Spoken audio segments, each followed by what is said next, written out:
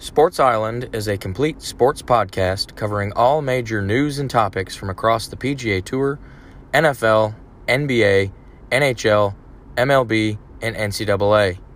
This podcast focuses on sports only, as political, racial, and social issues are not discussed. If you are a sports fan and are looking to stay up to date on all of the major news and topics from across the major sports, then Sports Island is truly your getaway destination. You're listening to the Sports Island Podcast with your host, Rick Mitchell.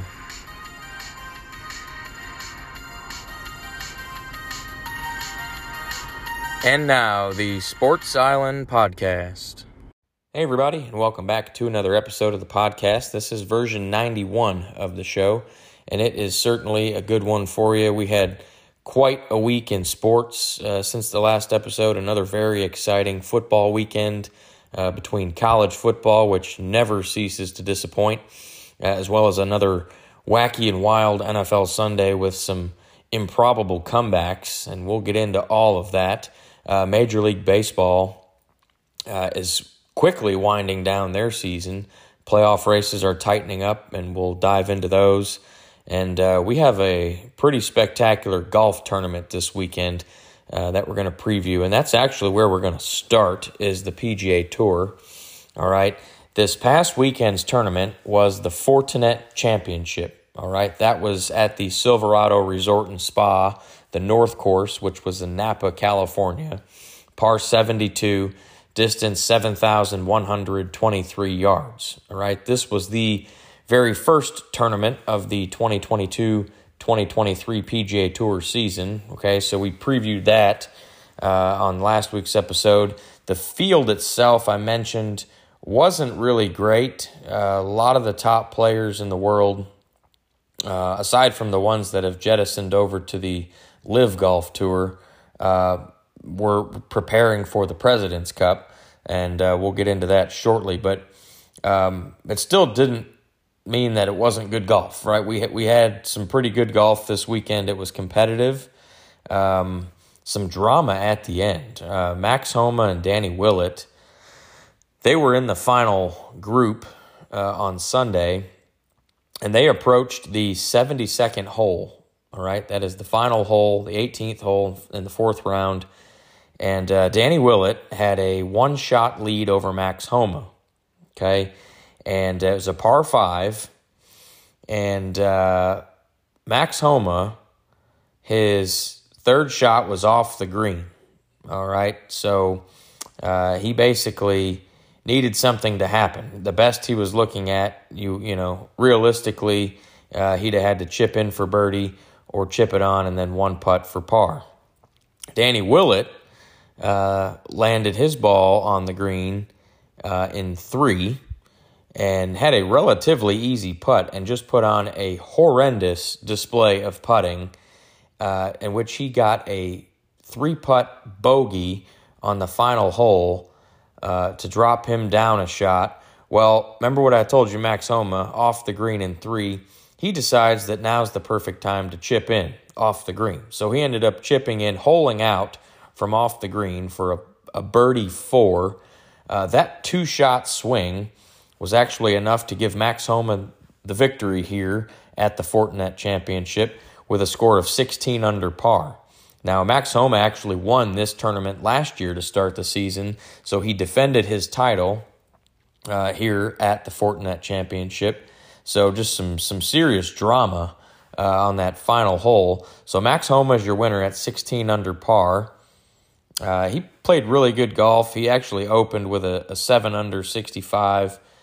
Followed that with a 5 under 67, played even par round of 72 on Saturday, and then shot a 4 under 68 on Sunday. Danny Willett, with that bogey on 18, dropped to solo second at 15 under par. He opened with the 68, followed that up with a spectacular 8 under 64 on Friday. He also shot even par 72 on Saturday, and then closed with a 3 under 69 on Sunday. And again, just that one-shot difference there on 18. Third place was Taylor Montgomery. not really a name you would recognize. He was at 13 under par. Ben An was tied for fourth along with Justin Lauer. Now, nothing really noteworthy of An. They both finished at 12 under par. But Justin Lauer, he opened this thing at 9 under 63. Just came out guns blazing. He was your leader of the tournament after the first round. He followed that up with a 1 under 71, 2 under 69 on 3 under 69 on Saturday, and then closed on Sunday with a 1 over 73. So he kind of fell apart the longer the tournament went on. But there was a three-way tie for sixth at 11 under par. Some names you'll recognize: Nick Taylor, Ricky Fowler, Sahith Theegala, Brendan Todd was 10 under, along with Harris English and Davis Thompson. All right, so Taylor, Fowler, and Theegala were at 11 under, which was T6, and then Brendan Todd, Harris English, and Davis Thompson were T9 at 10 under. So there were some names that you would recognize there, but again, just all the big name players were basically already preparing for the President's Cup. Now, after the victory there at the Fortinet Championship, Max Homa took a flight from Napa, California, all the way across the country to Charlotte, North Carolina. Okay, he didn't land in Charlotte until 2 in the morning.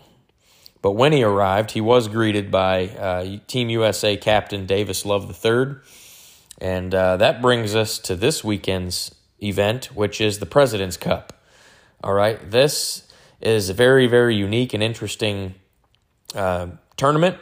It's for the pride of your country. The President's Cup is at the Quail Hollow Country Club, which is in Charlotte, North Carolina. It's a par 71. The distance is 7,571 yards, so a pretty long course. There's a stretch on this course called the Green Mile. It's on the back nine. It's holes 13 through 15. Very difficult to navigate.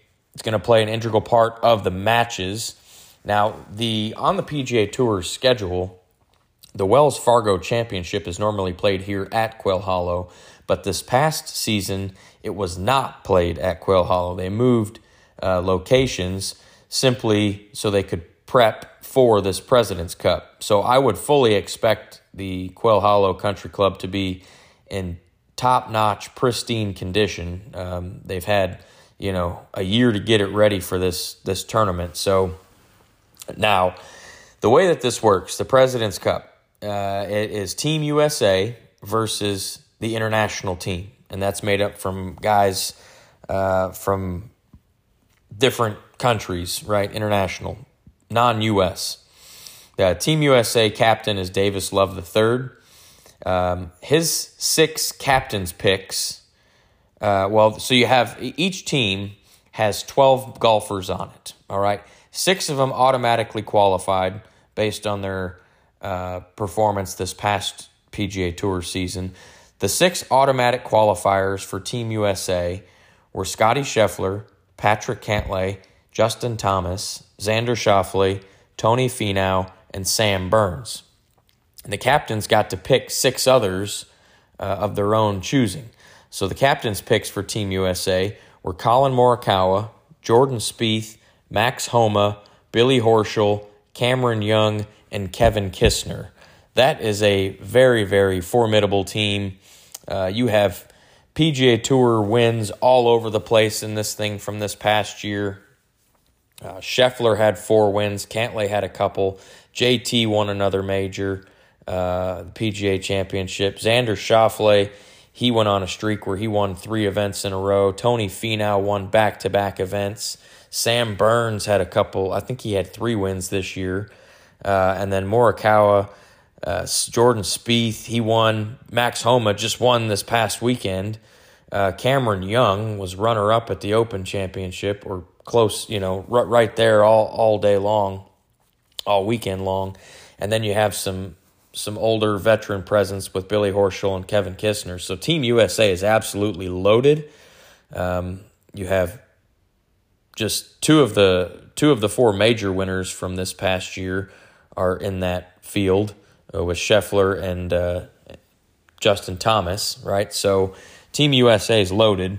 The international team, their captain is Trevor Immelman, and his team consists of the 6 automatic qualifiers, which were Hideki Matsuyama, Sungjae Im, Adam Scott, Mito Pereira, Corey Connors, and Tom Kim. All right, now his 6 captains' picks were K.H. Lee, Taylor Pendrith, Sebastian Munoz, Christian Bezuidenhout, Siwoo Kim, and Cam Davis. All right, so you got some guys from Asia, got some guys from Europe, got a couple from Canada, and one from Chile. All right, one from Australia as well, Cam Davis and Adam Scott, 2 from Australia. All right, so you can see this team is very diverse. A lot of good golfers on that side too. Some younger golfers, all right, not as experienced on the PGA Tour as Team USA.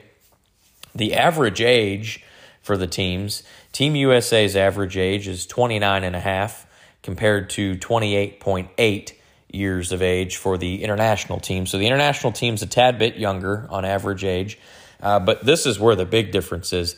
The official world golf ranking for Team USA, the average official world golf ranking is 12, right?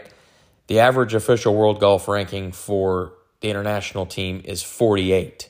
That is a huge difference. I mean, you have Team USA has, 5 guys inside the top 10 in the world rankings, right? So the international team does not have that, all right? So if you're just simply looking at this on paper, Team USA is going to absolutely blow the international team out of the water. But golf is played on the course and not on paper, just like every other game, every other sport. So the format, you're probably wondering what's different about this, why it's a team-type setting. So the format for this thing, it consists of 30 matches played over the span of 4 days. It's a Thursday through Sunday tournament, just like normal.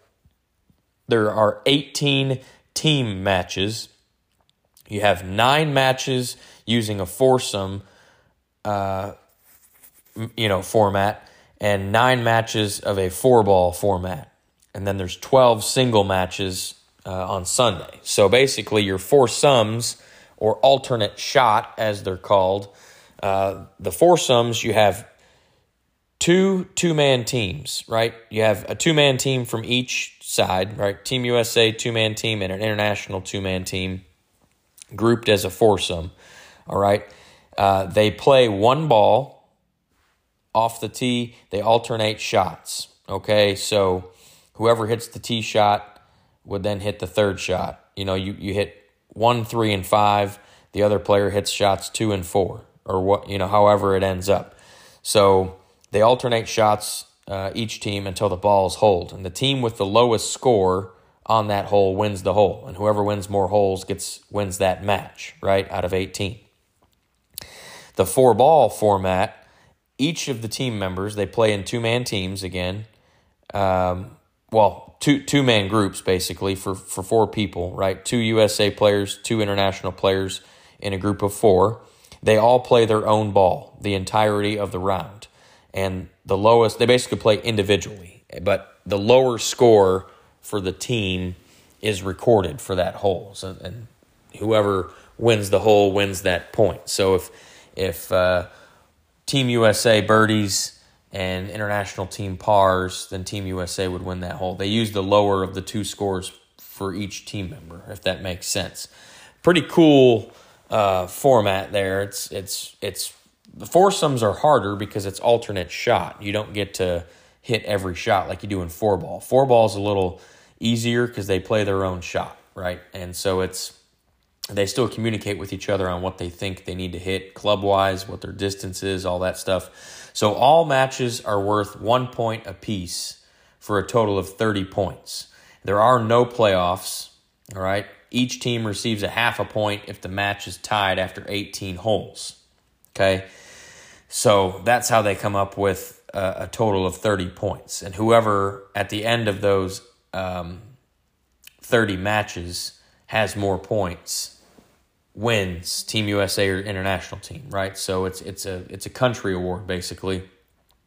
Now, I mentioned Team USA captain Davis Love III. Since he is the host captain, the location alternates, right? So this tournament is in the United States.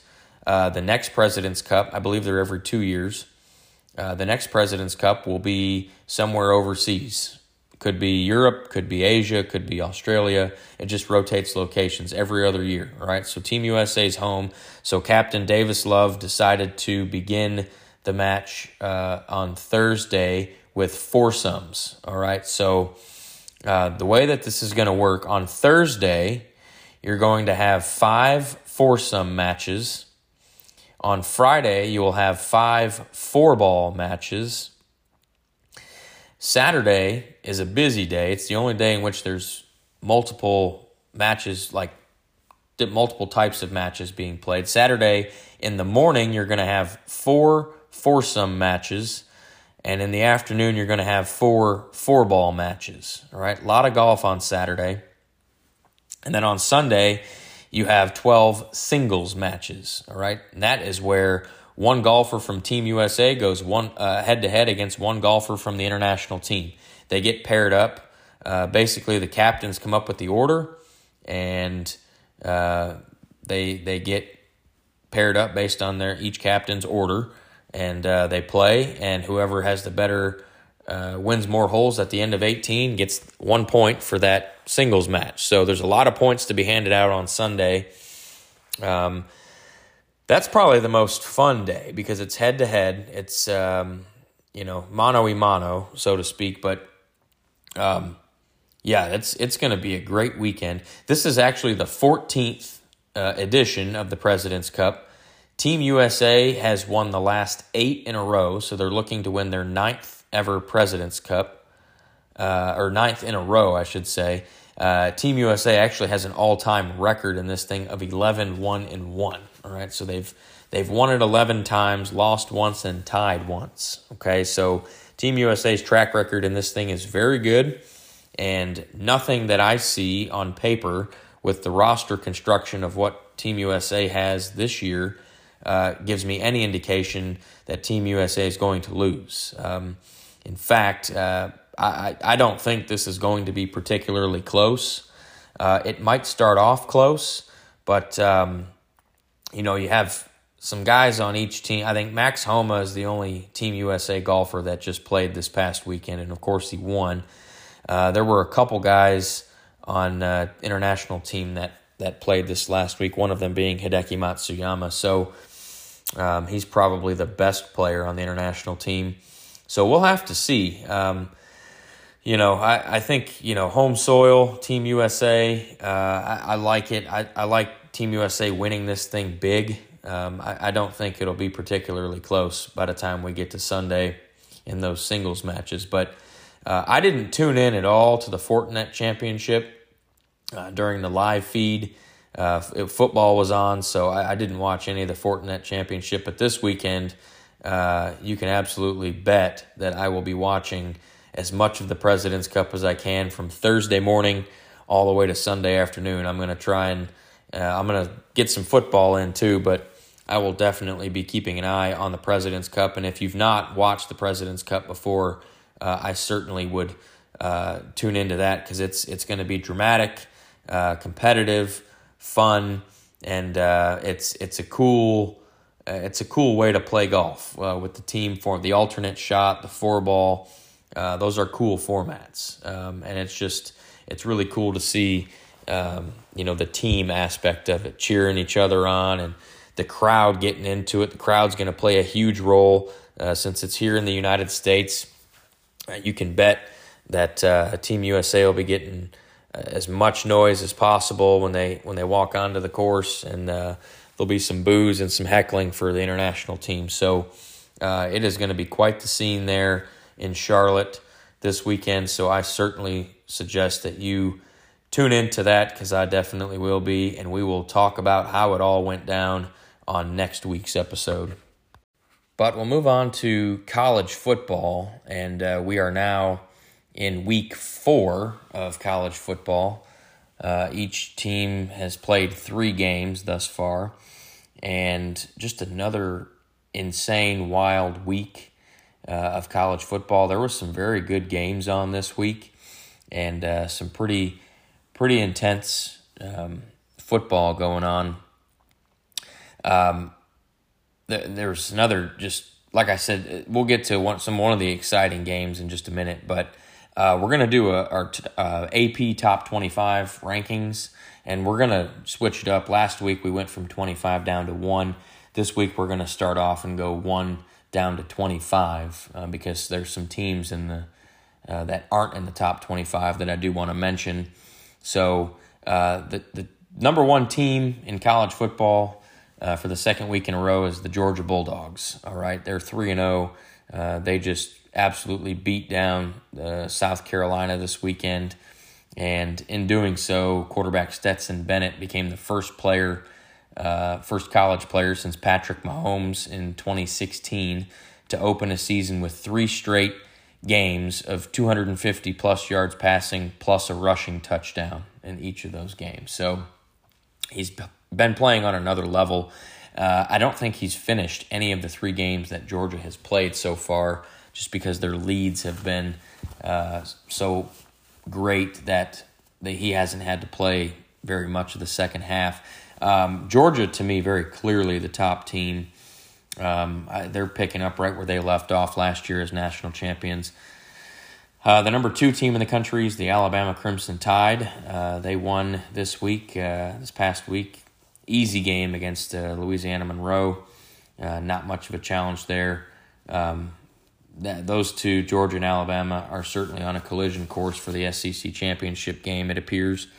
Number 3 in the country, Ohio State. The Buckeyes had a win this past weekend. They got a tough one this week at home against Wisconsin, so that'll be interesting to see.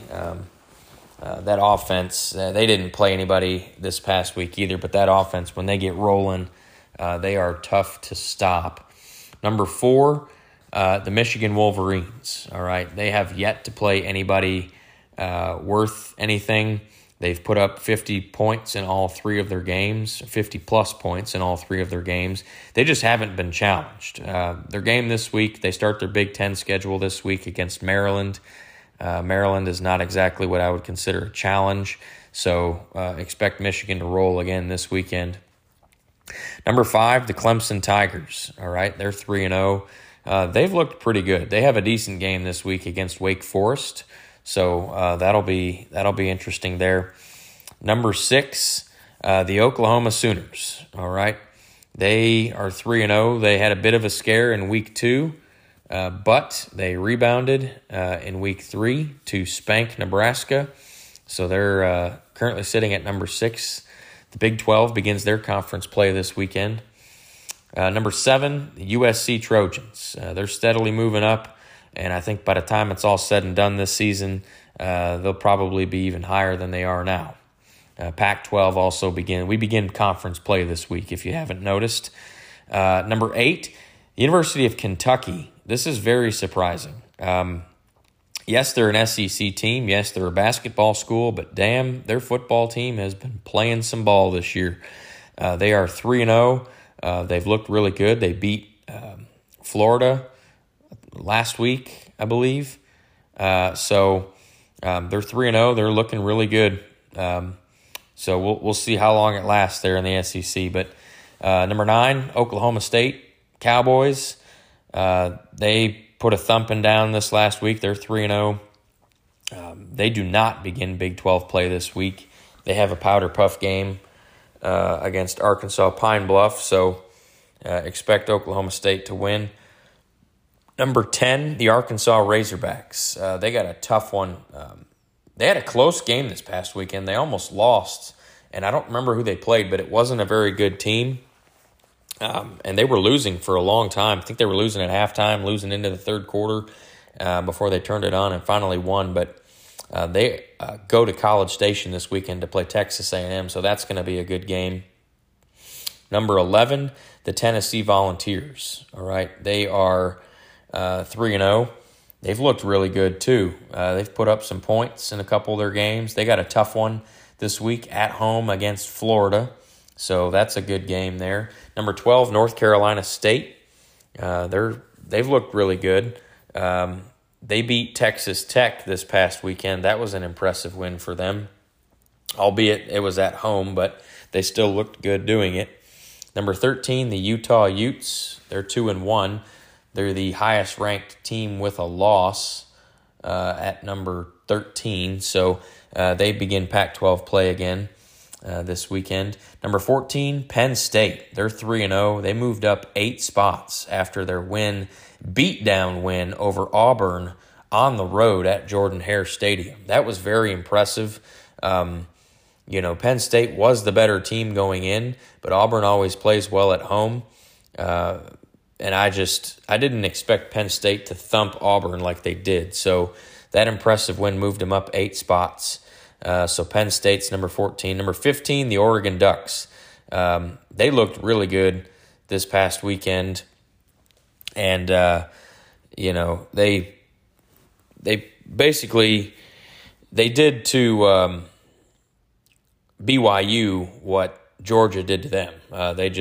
They were in control the whole game, and a good victory over BYU, a ranked BYU team. So Oregon moved up 10 spots. They were the biggest positive movers in the rankings this week, up from 25 to 15. Ole Miss is number 16. They're 3-0.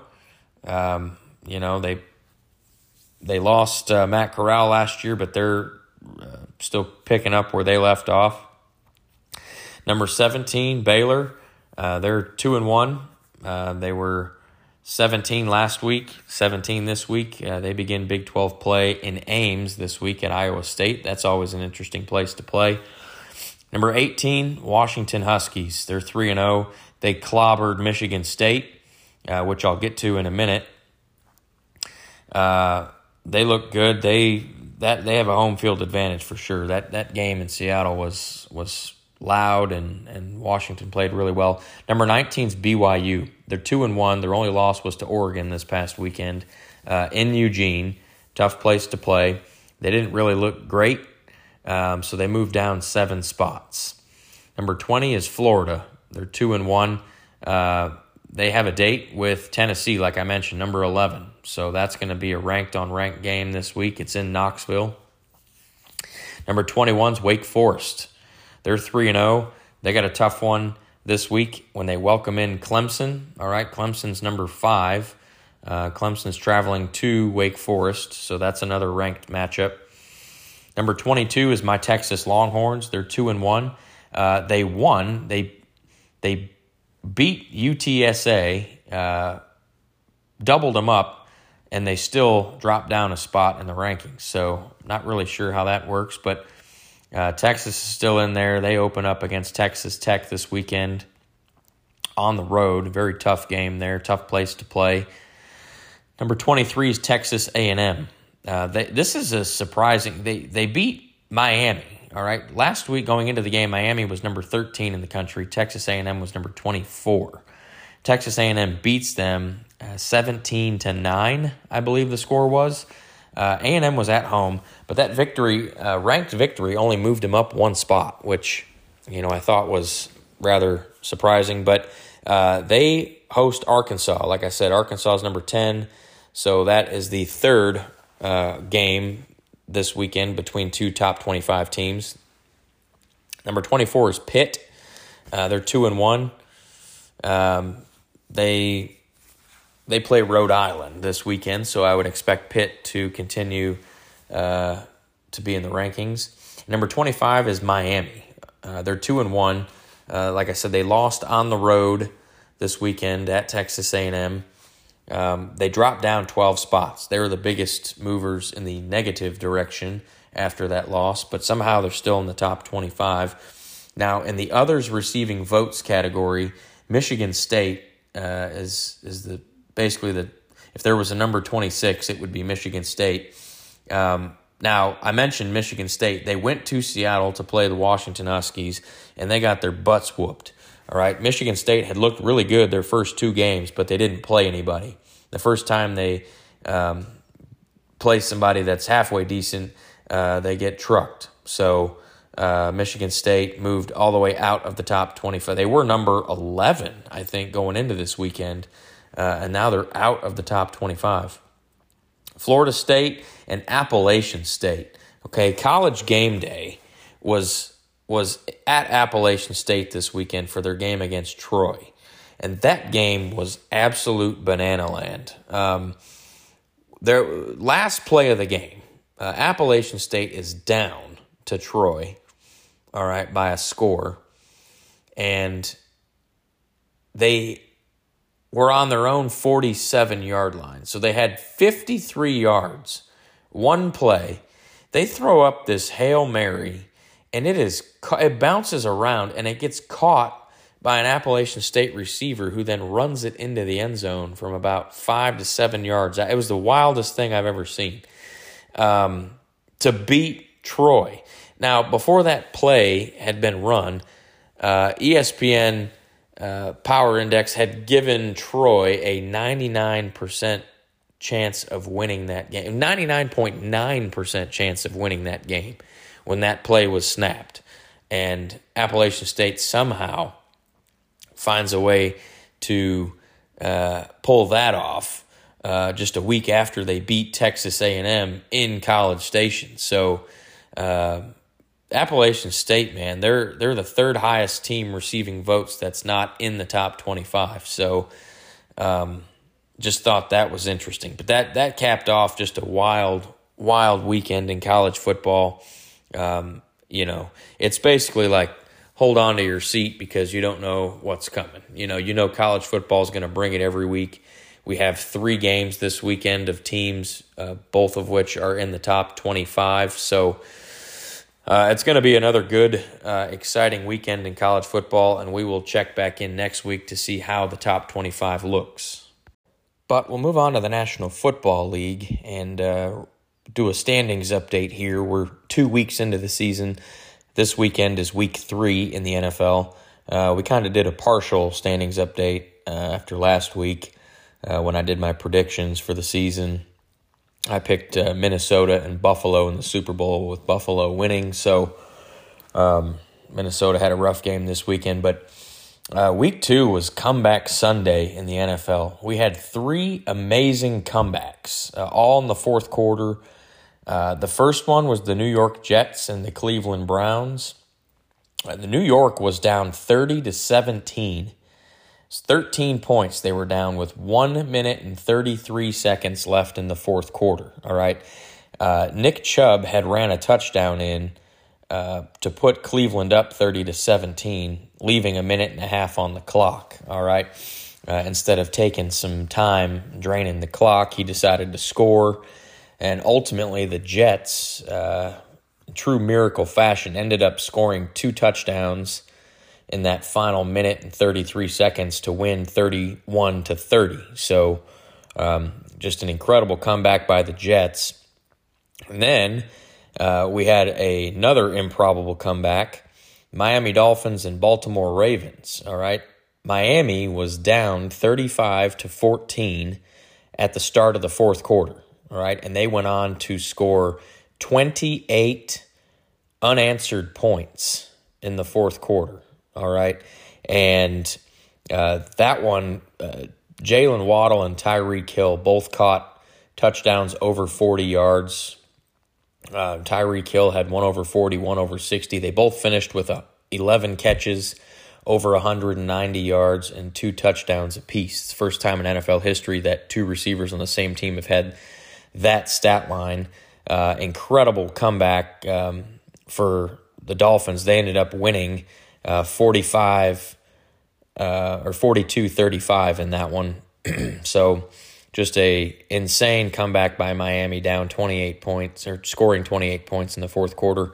And then the final one was the Arizona Cardinals and Las Vegas Raiders. The Cardinals were stuck in the mud. All right, they were down 20-0 with 8.5 minutes left in the third quarter. All right, so they still had a little bit of time, but they just couldn't get anything going. They ended up tying the game with no time left. Kyler Murray had a nice touchdown run with no time left. It was on a scramble play, basically, with no time left on the clock. The 2-point conversion, they needed it to tie, and Murray ran around and threw a beautiful pass to A.J. Green in the back of the end zone for the 2-point conversion. So that got the game tied. It went into overtime, and Arizona ended up recovering a Hunter Renfrow fumble and running it back 60 yards for the touchdown. So Arizona ended up winning in overtime. It was this week 2 of the NFL season, with those 3 comebacks. It was the first time since 1992 that 3 teams overcame a 13-point fourth-quarter deficit all in the same week. So very impressive stuff there.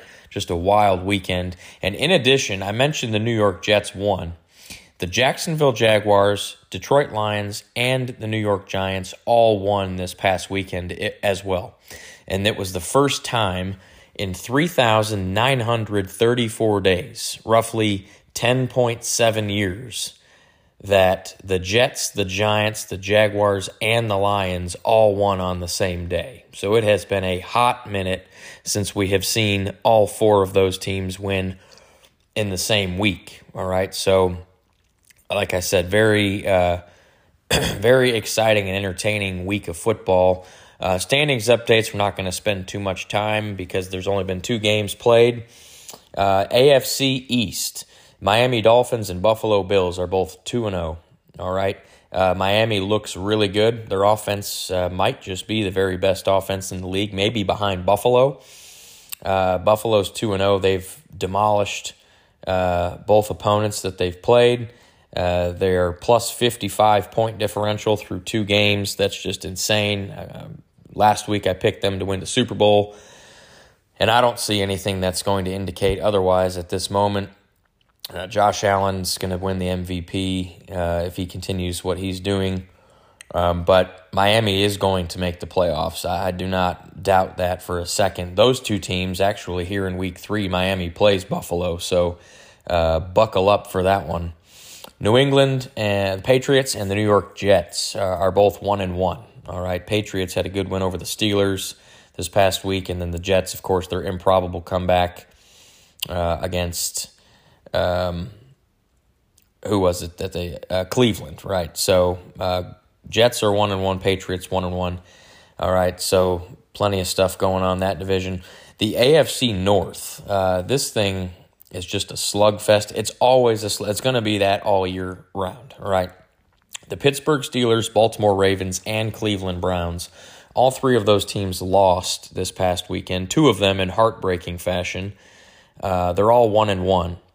The only team in this division without a win that's 0-2, ironically enough, is the Cincinnati Bengals, who are the reigning AFC champions. So I would not have penciled that in, especially since Cincinnati came down to Dallas this past week and played a beat-up Dallas team that somehow ended up winning. More on that in a minute.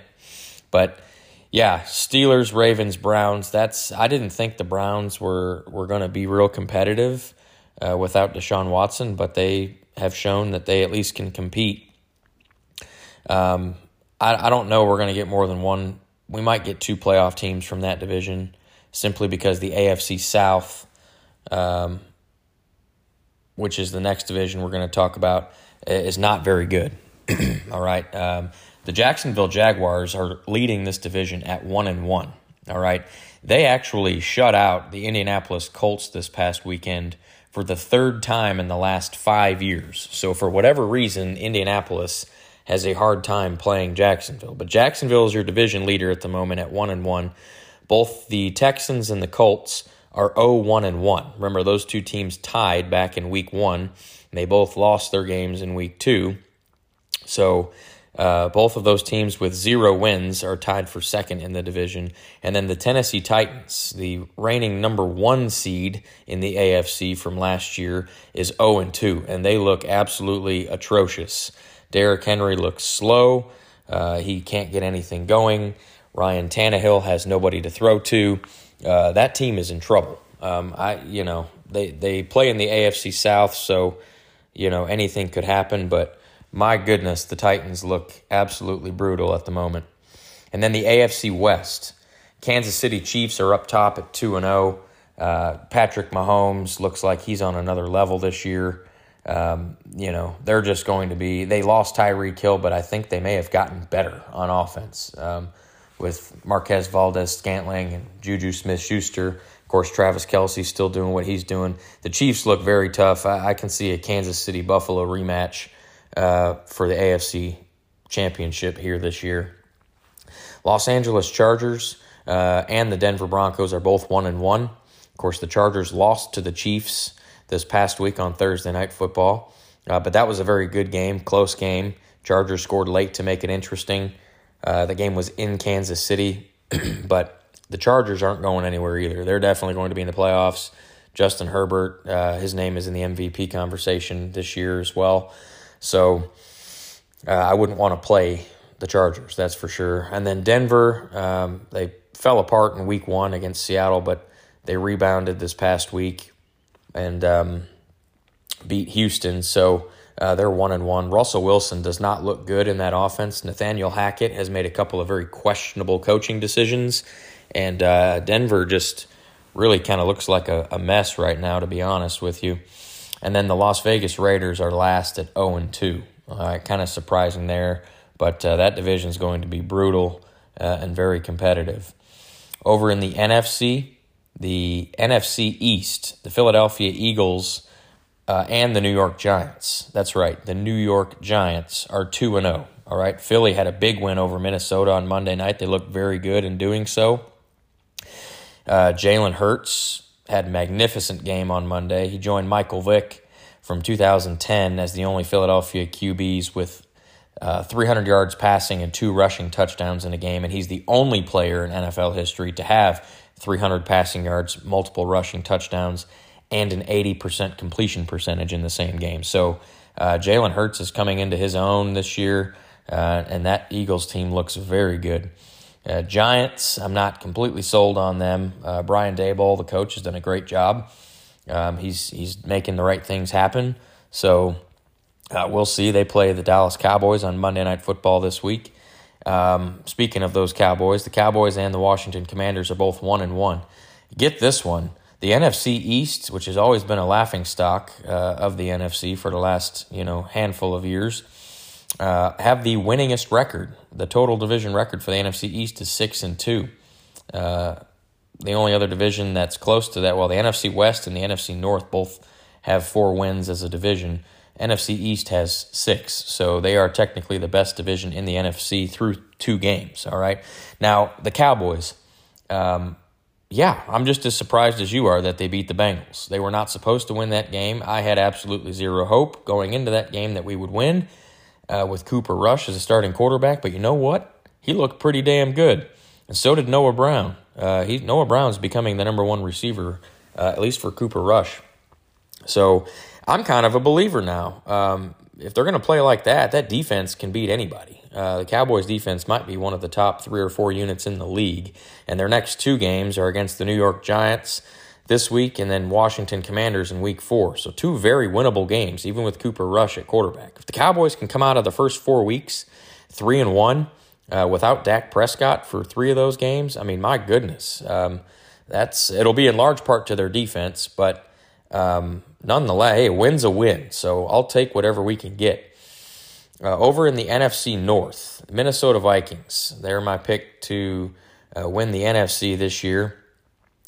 This whole division is 1-1. I'll just start off with that. Vikings looked really good in Week 1 against Green Bay, but they looked really bad in Week 2 against Philly. So, Dalvin Cook really hasn't been going for them. They've given him a lot of looks, but not just game script kind of got out of hand, but they're going to need more from Dalvin Cook.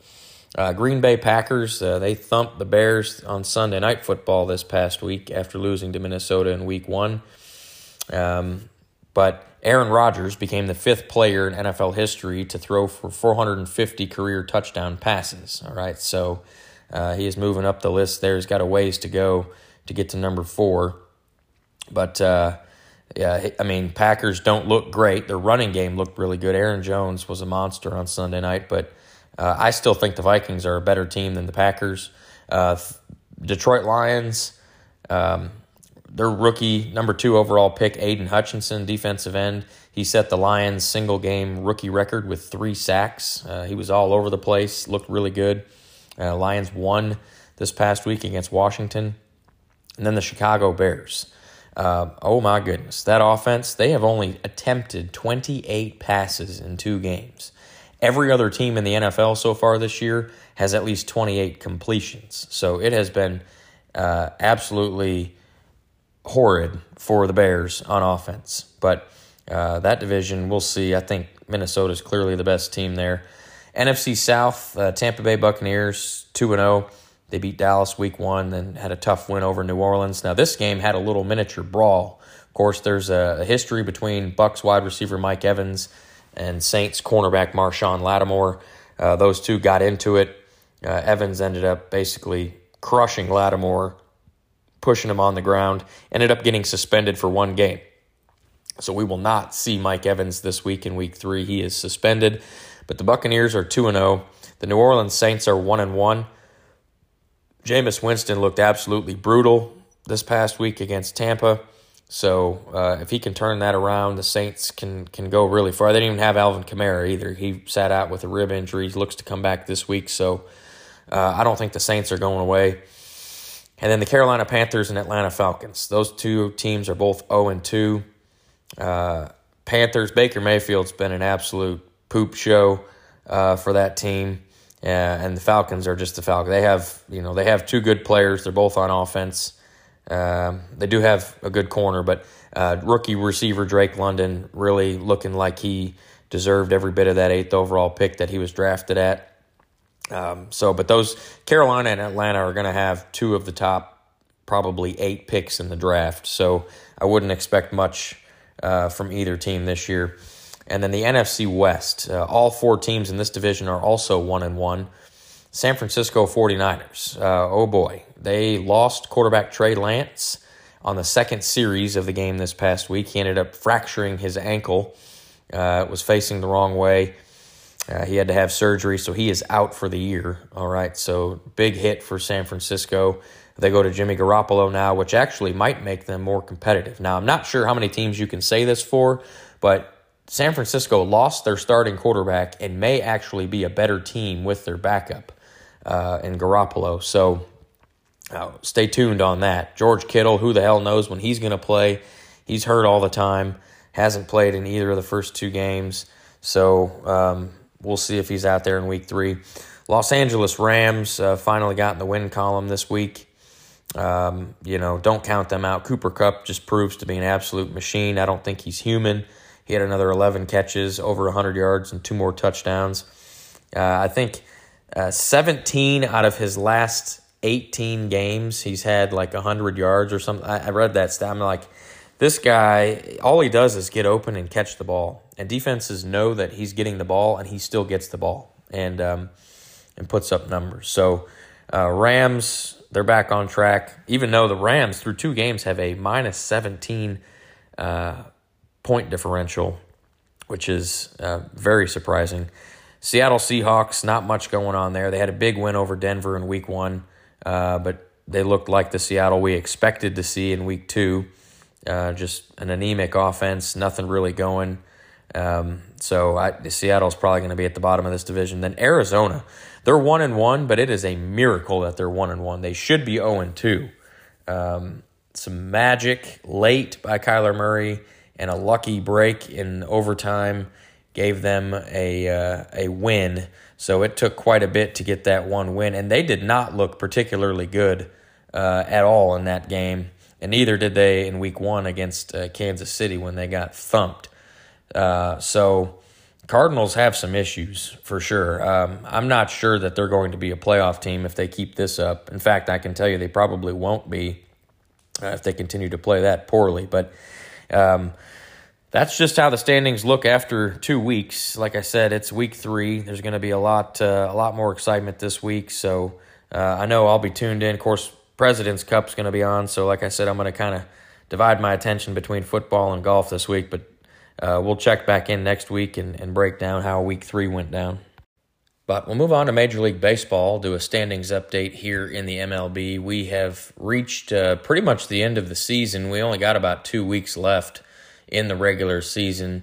Most teams have played between 147 to 150 games, so that leaves roughly 12 to 15 games per team for the remainder of the season. So these division races, wild card races, they're coming down to the wire. Things are going to get interesting on both sides, both AL and NL. But we'll take a look and see how it looks as of now. In the National League, the Los Angeles Dodgers, they've already clinched the National League West. They're 103-45. All right, 103-45. Have won 8 out of their last 10. Right now, they're definitely the odds-on favorite to win the World Series, and I don't see who at the moment is going to slow them down. We can kind of discuss that once the playoffs arrive, but boy, the Dodgers definitely look good. They're on pace to win over 110 games. The second-place team in the National League, the New York Mets, they are the National League East leaders at the moment. They have officially clinched a playoff spot at 95-56. All right, they are pretty much, I think, 2 games ahead of the Atlanta Braves. But, yeah, Mets, again, look really good. I saw a stat on the Mets. They are 80-0 this year when they take a lead into the 9th inning. So Edwin Diaz has been shutting it down. If the Mets have a lead in the 9th, you can forget about it. Third place in the National League at the moment is your NL Central leading St. Louis Cardinals. They're 87-62. They are miles ahead of the Milwaukee Brewers. I can't believe that the Cardinals haven't clinched the division yet, but certainly by next week's episode that will have happened. So Cardinals look like they're going to be in the playoffs as a division winner. And then the 3 wild card teams in the National League at the moment, the first wild card team's the Atlanta Braves. They have officially clinched a playoff spot at 93-56. So last year's World Series champion is officially back into the playoffs this year. The division is still up for grabs between them and the New York Mets. So they're 2 games behind the Mets. Also have 2 games in hand. So, that division is still up for grabs. But both of those teams will be in the playoffs. The second wild card team's the San Diego Padres. They're 82-66. They've won 4 in a row. So they're starting to play decent baseball. They are 1.5 games clear of the third place wild card team, which is the Philadelphia Phillies. Okay. Phillies are 80-67. They've lost 5 in a row. They're going the wrong direction. And now they only have a 2-game lead on the Milwaukee Brewers, who are the first team out of a wild card spot. Okay, so the Brewers are 79-70, 2 games back of Philly. That final wild card spot is very much still up for grabs. Milwaukee, in fact, is only 3.5 games back of Atlanta. So the next team out of the wild card standings is the San Francisco Giants. They're 9.5 games back of Philly. I don't see them making 9.5 games up in the next 12 to 15, so you can probably go ahead and cross off the Giants. The 3, Atlanta's in as a wild card team or a division winner, and if the New York Mets would be the other if Atlanta wins the division. So there's only 2 wild card spots up for grabs here in the National League at the moment, currently held by San Diego and Philadelphia, but Milwaukee's the only other team that could crash the party there. So 2 out of those 3 teams, the Padres, the Phillies, and the Brewers, 2 of those 3 will be your final 2 wild card teams. So we may have a clearer picture by next week's episode. I did forget to mention with the Atlanta Braves, pitcher Spencer Strider became the first Atlanta Braves rookie in the modern era to reach 200 strikeouts in a single year. That kid has been absolutely phenomenal this year, and there is no sign of him slowing down anytime soon. So watch out for him. Over in the American League, this is a little less competitive currently at the moment as it sits now. It's looking a little more clear playoff picture, at least at the moment, right? So the top overall team in the American League right now is the Houston Astros. They have officially clinched the American League West and won that division. They're 98-51. They've won 9 out of their last 10. They're definitely the best team in the American League, or at least at the moment they are. Second place in the American League is your NL East leading New York Yankees. They're 89-58. Aaron Judge hit his 60th home run of the year earlier this week, becoming only the 6th player in MLB history to have 60 homers in a single season. Dude has just been an absolute monster. That 60th home run came in the 147th game of the season, which is the third fastest all-time to reach 60 home runs out of those 6 players. So he's the third fastest. He's currently on pace for 65 home runs. And he also currently leads the American League in batting average, home runs, and RBIs, which would be a triple crown if he were to finish the season like that. So very impressive year for Aaron Judge. Certainly probably going to win the AL MVP. But third place in the American League at the moment is the AL Central leading Cleveland Guardians. They're 81-67. They've won 8 out of their last 10. They really turned the Jets on over this last week. And they currently lead the division by 4.5 games over the Chicago White Sox, and even more so in the Minnesota Twins. So we'll get to them in a second. But the Guardians are Central Division leaders at the moment. Your 3 wild card teams in the American League right now. The first wild card team is the Toronto Blue Jays at 84-64. They're 2.5 games ahead of the Tampa Bay Rays, who are the second wild card team at 82-66. The Rays are only 1/2 game in front of the Seattle Mariners, who are the third wild card team at 81-66. So I think Toronto's in. That lineup continues to hit. I mean, they just scored 18 runs again the other night. It was the second or third time this year they've scored 18 runs in a game. That lineup is there to stay. Toronto will be in the playoffs as a wild card team. Tampa looks solid. And then Seattle, where they were my dark horse pick at the beginning of the year to make some noise. I think that's going to be certainly possible because Seattle is the final wild card team as of right now, but they are 5 games clear of the Baltimore Orioles, who are 76-71. I don't think Baltimore is going to make up 5 games over their next 12 to 15, especially not when Seattle and Tampa and Toronto keep playing as well as they do. I don't see Baltimore making the playoffs. I think they're running out of gas. It's a great Cinderella story this year, but I think they're running out of gas. And then the Chicago White Sox are 5.5 games out of that final wild card spot. They're not making that up either. The Chicago's ticket to the playoffs is going to be to win the American League Central, but they're still 4.5 games back of the Guardians. So I'd be willing to bet they probably play each other at least once more. And that could determine who wins the division. But Chicago might be on the outside looking in, all right? And then the only other team that really needs to be mentioned, Minnesota Twins.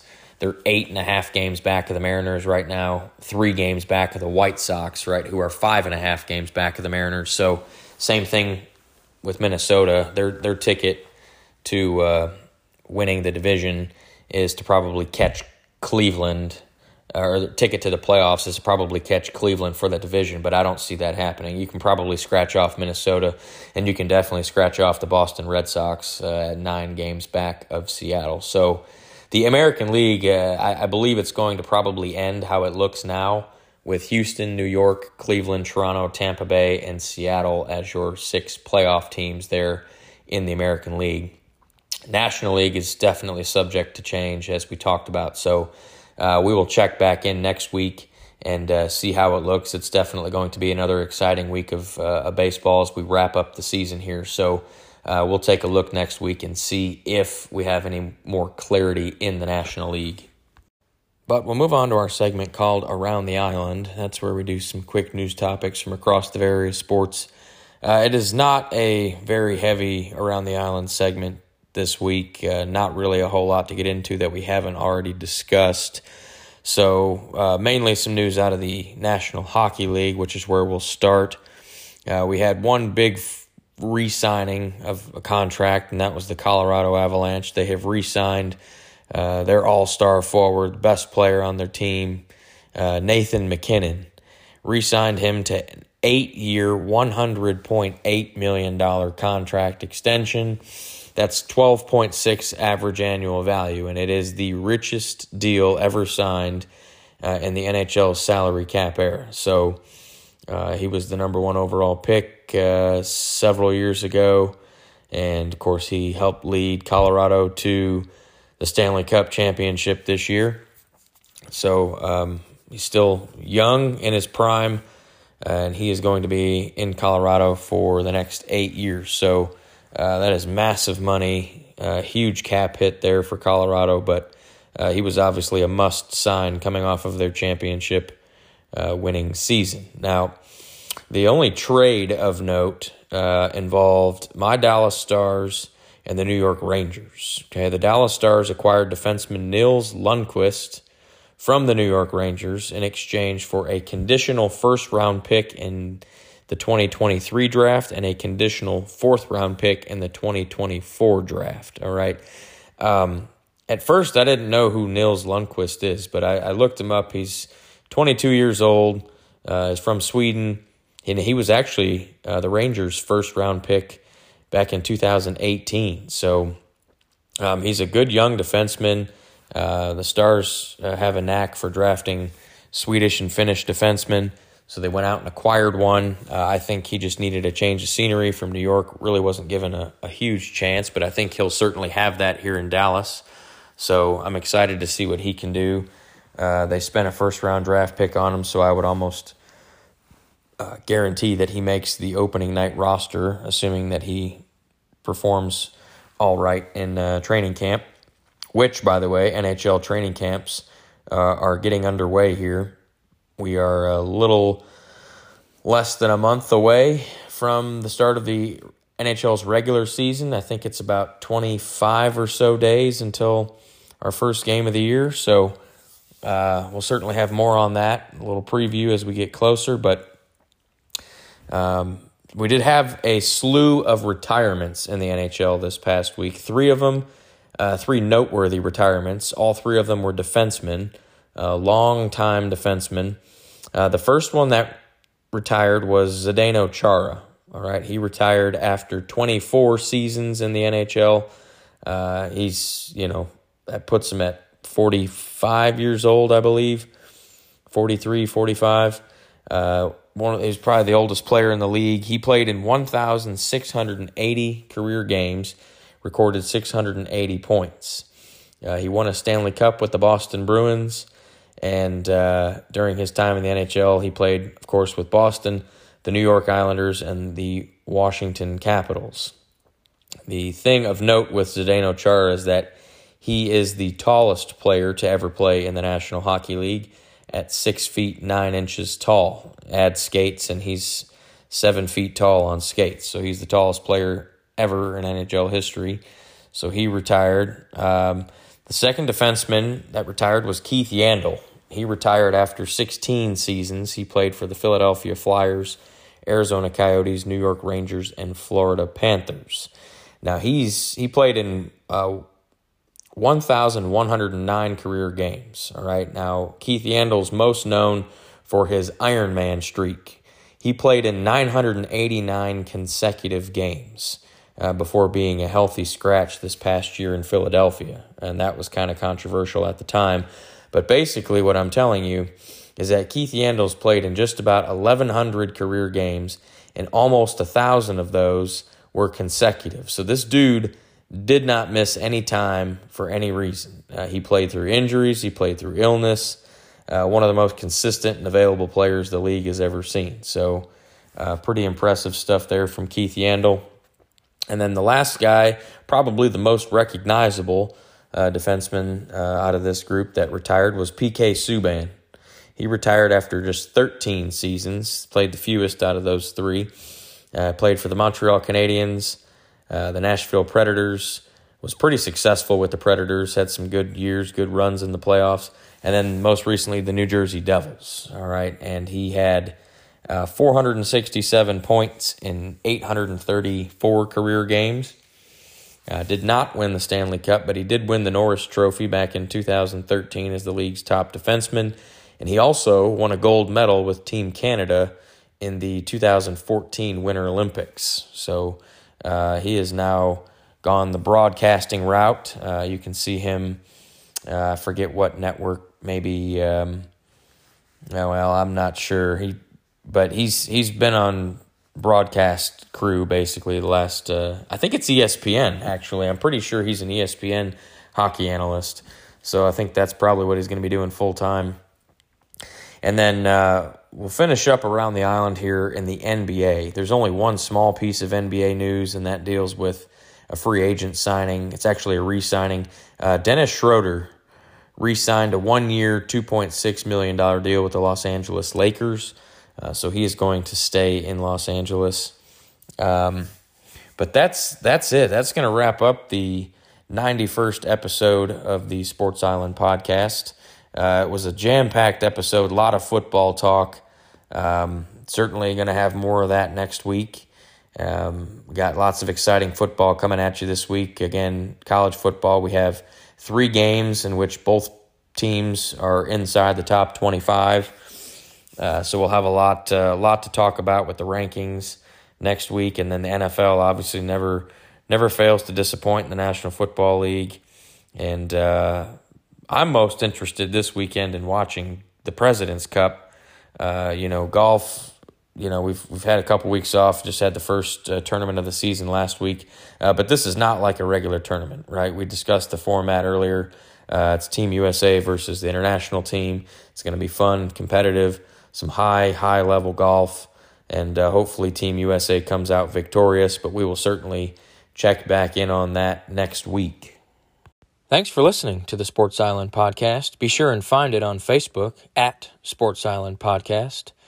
I'm Rick Mitchell, and I'll catch you next time right here on the Sports Island Podcast, which is available everywhere you listen to podcasts.